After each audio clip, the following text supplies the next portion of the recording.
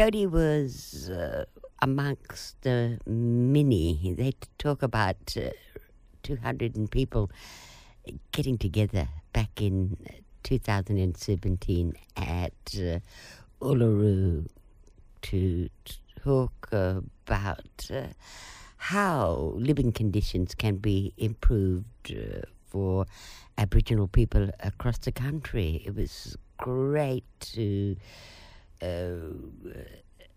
utilize the various think tanks that we have positioned around the country, and Jodie was one of those selected. Welcome, Jodie. Thank you, Sandy, and good morning to you and good morning to our listeners. Yeah, 2017. What did you expect then? I wasn't quite sure what to expect. I'd obviously been involved in the Kimberley-Pilbara dialogue here. I was a co-facilitator with Nolan Hunter, who was CEO of the Kimberley Land Council at the time. And so obviously from that, the roundtable that we'd had here and the dialogue here, we were talking about sort of constitutional recognition for First Nations people, as well as numerous other sort of recognitions and the way forward to improve not just, like you said, sort of the living conditions of Aboriginal people, but also basically every condition for Aboriginal people, whether it's economic, social, cultural, how we're seen in the Australian landscape and all those sort of things. And so all those sort of points were touched upon at the dialogue, and then we were one of 13 that was around the country. And so then the coming together at Uluru at the end of that process was about, okay, each region feeding into then having a national position on where we thought we needed to go as First Nations people in this country to be recognised in the country and to help us help ourselves and help bring about the solutions to the various issues that are facing First Nations people. Did you expect this meeting to be taken seriously? We definitely hoped it would be, because obviously the government had invested a lot of money into the dialogue process in the first place. And the governments, and this is both governments, so both sides of government in various times when they had been in power, had been talking about recognition of First Nations people. So there's obviously the feeling out there, no matter what side of Parliament you sit on, that First Nations recognition is not how it should be. So it started back, Bob Hawke, when he was Prime Minister, promised a treaty process. Paul Keating tried to implement a treaty process. John Howard, even back to Malcolm Fraser, they all talked about recognition of First Nations people in Australia in various ways and shapes and forms. And so it's not like it's not agreed by everybody that has to happen. So it's about how that happens, which of course is what the referendum's about this weekend. But I think going into the Uluru dialogue, we were hoping that obviously there's a lot of resources put into getting us that far. So we thought, okay, the government's ready to actually take it seriously. And by having the dialogues and that process, they're saying they want to hear from the grassroots right up through to the upper echelons of sort of, I suppose, the First Nations power structure, for want of a better word. But they're wanting to hear from everybody and hear what they have to say. So there was a real hope that the government would take that seriously. But I suppose in saying that, when we were at Uluru, there was obviously a lot of mistrust of the government and the mistrust of the government wanting to take it seriously. And so that's why at the end you'll actually see when the Uluru Statement got presented to the public and to the press, it actually wasn't a statement to the government. It was a statement made to the Australian people and asking the Australian people to walk alongside First Nations people on this journey for us. So there was that mistrust that maybe something could still happen, because it's always happened in the past, where the government flips things on us. And so we were very, very clear that this wasn't just a statement asking the government to do something. It was actually a statement asking the whole Australian nation, every man, woman and child in this country, to walk alongside us on this journey of recognition and how to make life better for our mob. And talk about just flipping something over.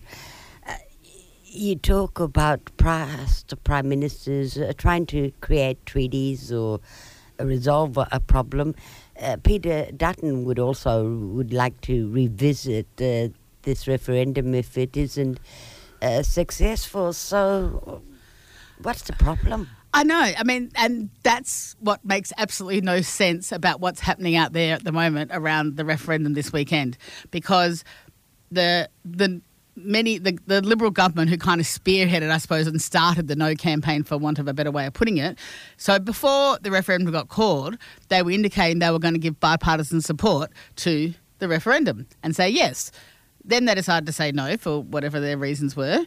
But now when you actually talk to, and Dutton and other senior Liberals are getting on stage to talk about why they're not in support of it, but then when they're asked the question, well, what would you do different? What do you want to do instead? They're coming up with virtually the same answer. They're saying, we will have an Aboriginal advisory body. Well, that is what the Voice is. That is what the Voice is about. So why are we having this huge dividing argument in Australian society at the moment? And, and it's getting really divisive between people, between families, between groups of people. And, why are we doing that if everyone is at the end of the day still saying we want to have some sort of advisory group and we want to recognise First Nations people in the Constitution?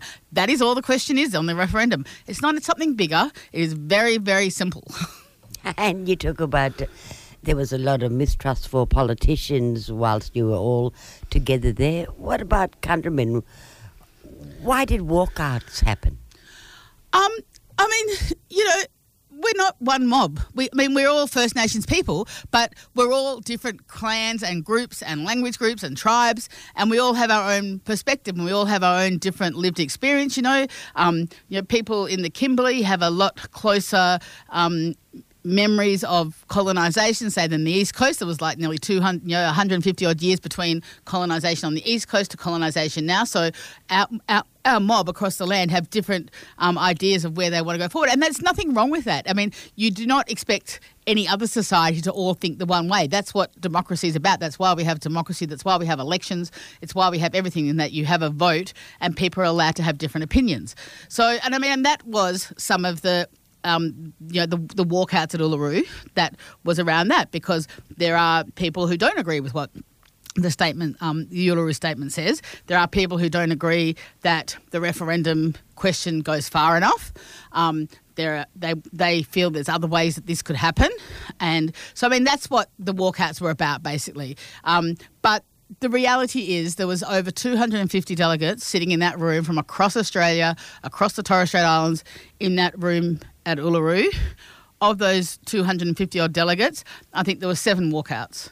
So that actually says that 97% of the people that were in that room, representing 13 large regional areas across the country, were saying we support the Uluru Statement from the heart. So that's pretty good statistics when you're trying to talk statistics, when you talk about governments who get into government on less than 1% of a margin. So that's a pretty good margin. It is. It's a very good margin, especially with bringing folks together. And you mentioned there's just more to life than living conditions for Aboriginal people that need to be fixed. Our land, there's just so many problems with closing the gap, and it all goes back to peak organisations. It does, and I think, and that's why we're saying the Voice has to happen, because at the moment, even though you have peak organisations and they have dialogues with government, everything's still at the whim of the government. So a peak organisation can say, this is what we think has to happen, but it's still up to the government to say, yes, we agree with that and we're going to implement that. Okay? And I think still, and even for ourselves, I've been CEO of a couple of community-based organisations across the Kimberley now, and we are forever trying to negotiate with the government and funding bodies to fit what we see as the solutions to our problems, and what we're being told by our members and our community is, this is what we want to do, this is how we can fix our problems.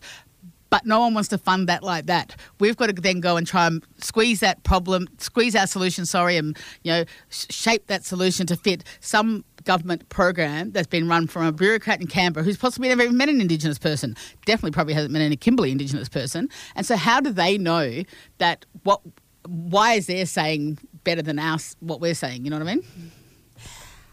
Looking back, how do you feel being a part of all of this process? Very proud. I'm very proud that I was part of that process. You know, I know that I can stand up and say to my kids, to my grandkids that, you know, I tried my hardest to move the ball forward for you guys, for your future. You know, I was proud, even I'm not, you know, born a Kimberley person, but I was selected from the Kimberley mob to represent them as part of the delegation that represented them. So, I mean, that made me really proud that they trusted me to do that on their behalf. And, you know, and I think just being able to sit there and say and feel that feeling that was coming from so many of the mobs that were there who wanted to support this. You know, so many people were saying there is a problem, we're not being recognised right, and this could be the start of the solution to make things better for us. You know, I'm 53 now, and I don't want my kids coming to being 53 and saying nothing's changed from when Mum was a kid. You know, and at the moment, that's how we're going. I don't know that much has changed from when my dad was my age. You know what I mean? Apart from also, actually, I take that back. He would be 50. Oh no, when he was 53. Yep, nothing much changed from when he was 53. So yeah. Oh, well, a lot has changed since you've entered the landscape, along with another 249 people. Hopefully, it'll show itself for what it is this coming Saturday.